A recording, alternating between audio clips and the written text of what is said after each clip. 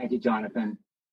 And thank you, Risa and Josh. Those are some great promises to be reminded of our great God. And we'll talk a little bit more about that tonight with the scripture passage that we have. But I want to shift your attention and let's talk about priorities.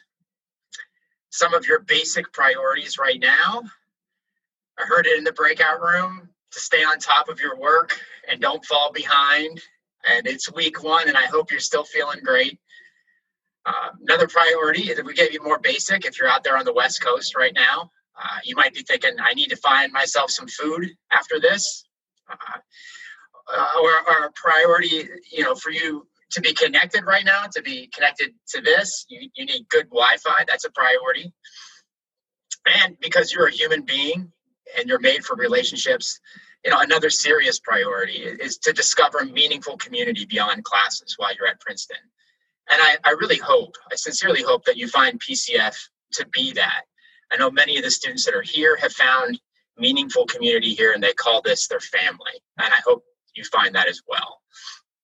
Companies have priorities too, no surprise. They craft them into their mission statements. What is Facebook's number 1 priority? It's to give people the power to build community and to bring the world closer together. Or Nike, to bring inspiration and innovation to every athlete in the world. Priorities are everywhere. Politicians lay out their priorities, coaches, teachers, parents, colleges and universities. And for all you pet lovers out there, I know you're there, I bet you know what your dog's priority is. That's right, or your cat, right? But what about you? Right? What are your priorities? And you might want to look back in the past and ask, well, what have my priorities been? Or look out there on the future horizon and ask, what do you want them to be? And of course, what are your priorities right now? As best as you're able to be aware of them. And Jesus, he has priorities for you, and he has priorities for me. He has specific, well-crafted, personal priorities for you. And Jesus has a mission statement that he wants to invite you into. And he clearly articulates these priorities in a sermon that he gave. It's called the Sermon on the Mount.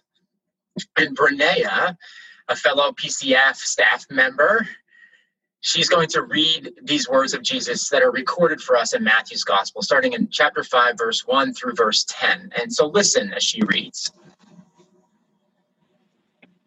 Now, when Jesus saw the crowd, he went up on a mountainside and sat down. His disciples came to him, and he began to teach them. He said, "Blessed are the poor in spirit, for theirs is the kingdom of heaven. Blessed are those who mourn, for they will be comforted.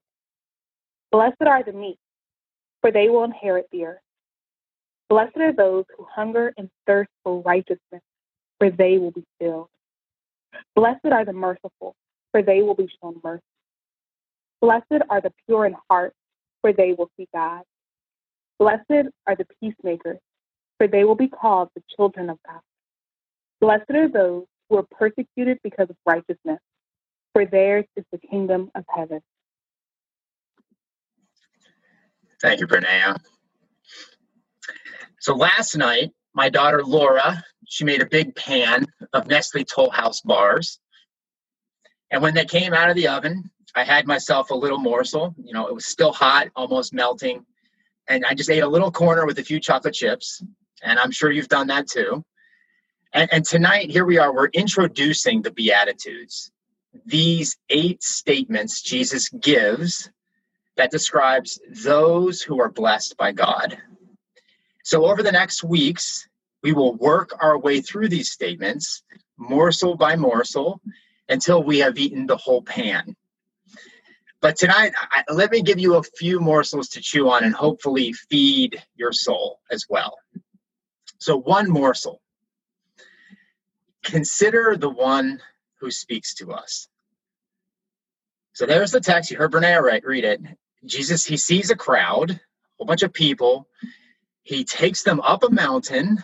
This is all in verse 1. And then verse 2, he opens up his mouth and he teaches them. And here's a question for you. For those of you familiar with the larger Bible narrative, when did a crowd of people come together around a mountain to hear someone speak, or they heard someone speak? And it's the Exodus, that place where God rescued his people from slavery in Egypt. Moses brings the crowd of people to where Mount Sinai, and they gather around that mountain, and God speaks, and he gives the 10 Commandments through Moses on these stone tablets. But now come back to this moment. Who is it that opens up his mouth on this particular mountain? It's Jesus. And how does he communicate? He doesn't give stone tablets, but he speaks directly to the people. This is the new Mount Sinai, the new mountain where God himself is once again meeting with his people, a whole crowd of people. And when Jesus speaks to God's people on this mountain, he's saying, just like God spoke at Mount Sinai, now when you hear me speak on this mountain, you are hearing the very voice of God. So the one that is speaking to us tonight, not just many years ago, but to us tonight, Jesus, he's not giving us life principles for us to just try and maybe they'll work out for us. The person speaking these things to us, he's not a coach or a CEO or a world leader giving good advice. He is God. He's the one that created you and me. So this is not, here are some life principles, just give them a shot. This is, I'm the God who has made you, and I have made you for a blessed life, and this is it. Which leads us to a second morsel, which I'm calling exponential blessedness. Jesus repeats blessed 8 times. You can't miss the refrain. Blessed are, blessed are. Jesus wants us to experience blessedness. And I'm not doing this as I'm a former math teacher. We're not talking about multiplication here, times 8. I'm saying this is to the 8th power. That's how I'm choosing to do the math here. Now, blessed, it can mean happy, but it's not happy in the way that we think, as in I'm happy because I did better than I thought I would on that test, or I'm happy because I got a good night of sleep. When Jesus promises us blessedness, he means that we will be happy because we will know that we belong to God and that we're blessed and favored by God.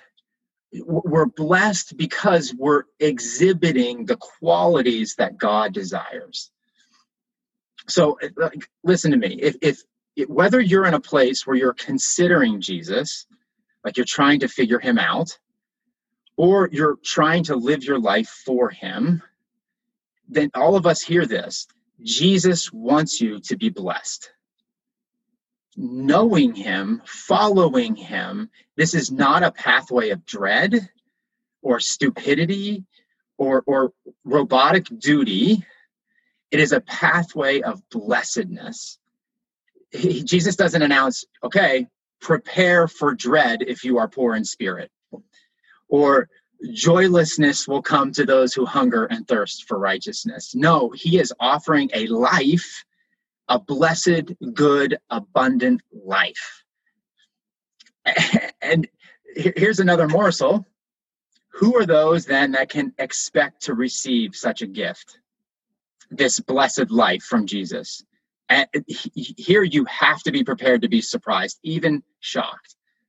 Now, you ready? According to Jesus, the God who has created you and speaks to us tonight, and these are not my words, these are his. Blessed are the poor in spirit, the meek, the merciful, those who mourn, the pure in heart, those who are persecuted for righteousness' sake. Now, honestly, did you expect to hear that? I know I didn't. And this is the other morsel, and it's a strange tasting morsel, that the qualities of the blessed life are not what you would expect. Like if I was giving a sermon on a mountain somewhere and I had to fill in those blanks, like blessed are, and fill them in, it would probably be things like blessed are the energetic go-getters. Blessed are those surrounded by comforts and entertainment. Blessed are those who have a lot of free time. Blessed are those who can pull off a 10-page paper in 2 hours. And please don't do that. G.K. Chesterton, he said, a saint is one who exaggerates what the world neglects. Right? The world might not notice a person who is meek or a person who is poor in spirit or hungering for righteousness. But you know what? God does. God notices such people. And such is the path, the life of blessedness for which we have been created. And then just one more morsel. The stunning promises. Hear these promises. Just listen to these promises that are yours when you respond to the voice of Jesus. You will be comforted. You will inherit the earth.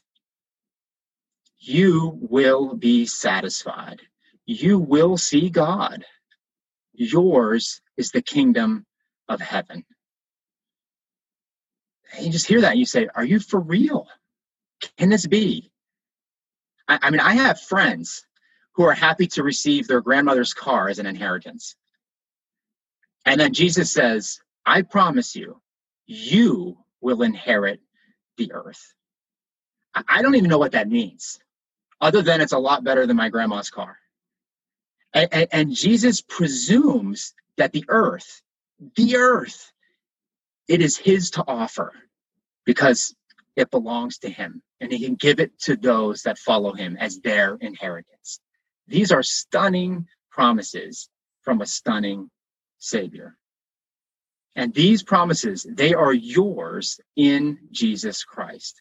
And please hear this. You don't earn them.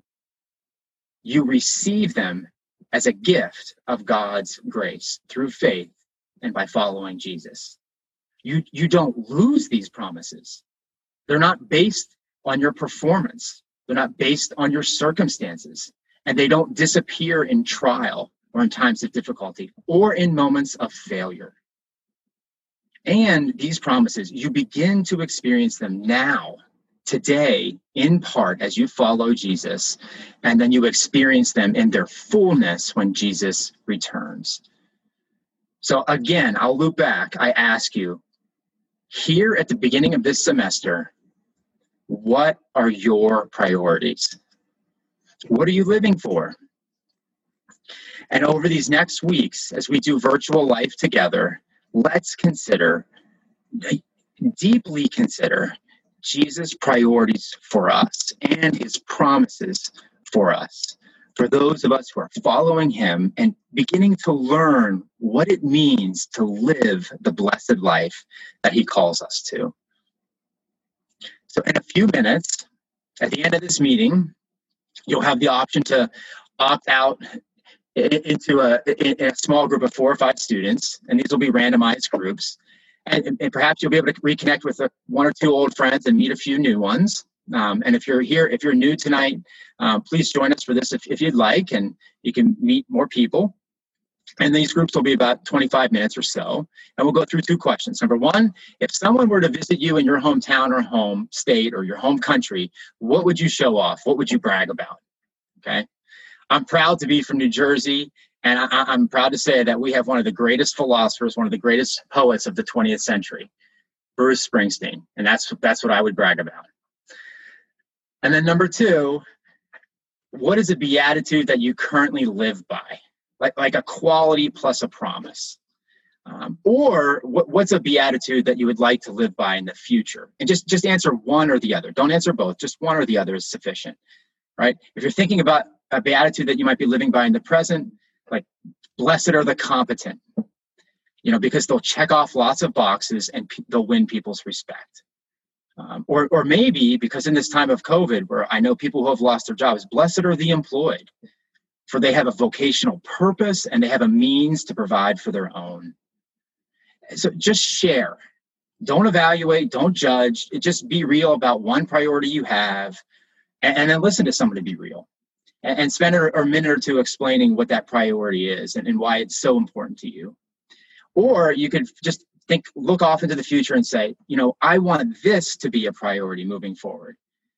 Something like this, in this time of quarantine, blessed are those who are quick to forgive wrongs done in quarantine, for they will extend the love of Christ in a real, tangible way to others. Or even feel free to pick one of the 8 Beatitudes that Jesus gives to us and share why you would want that to be true about you moving into the future. You're all a creative bunch. Reflect, trust each other, and share. Let's pray. Lord Jesus Christ, we turn to you in prayer and we say, who is like you? You speak like one who knows exactly what he is talking about, as one who has authority over our very lives today. But it is a gracious and it is a good authority because you seek to bless, to grow us in the vibrant, what we are created for life. Who is like you, Lord Jesus? And you have the authority to deliver on promises, to satisfy us, give us an inheritance, to find mercy, to find our comfort, and to see God. Who is like you, Lord Jesus? We pray that your priorities would be our priorities. And that's what we pray for here at the beginning of the semester. Lord, your kingdom come, your will be done. Yes, here on earth, but Lord, also in our hearts, our minds, our lives, and our priorities. Lord, there is no one like you. Help us encourage each other in these things along the way. And we pray all these things in your good name, Lord Jesus. Amen.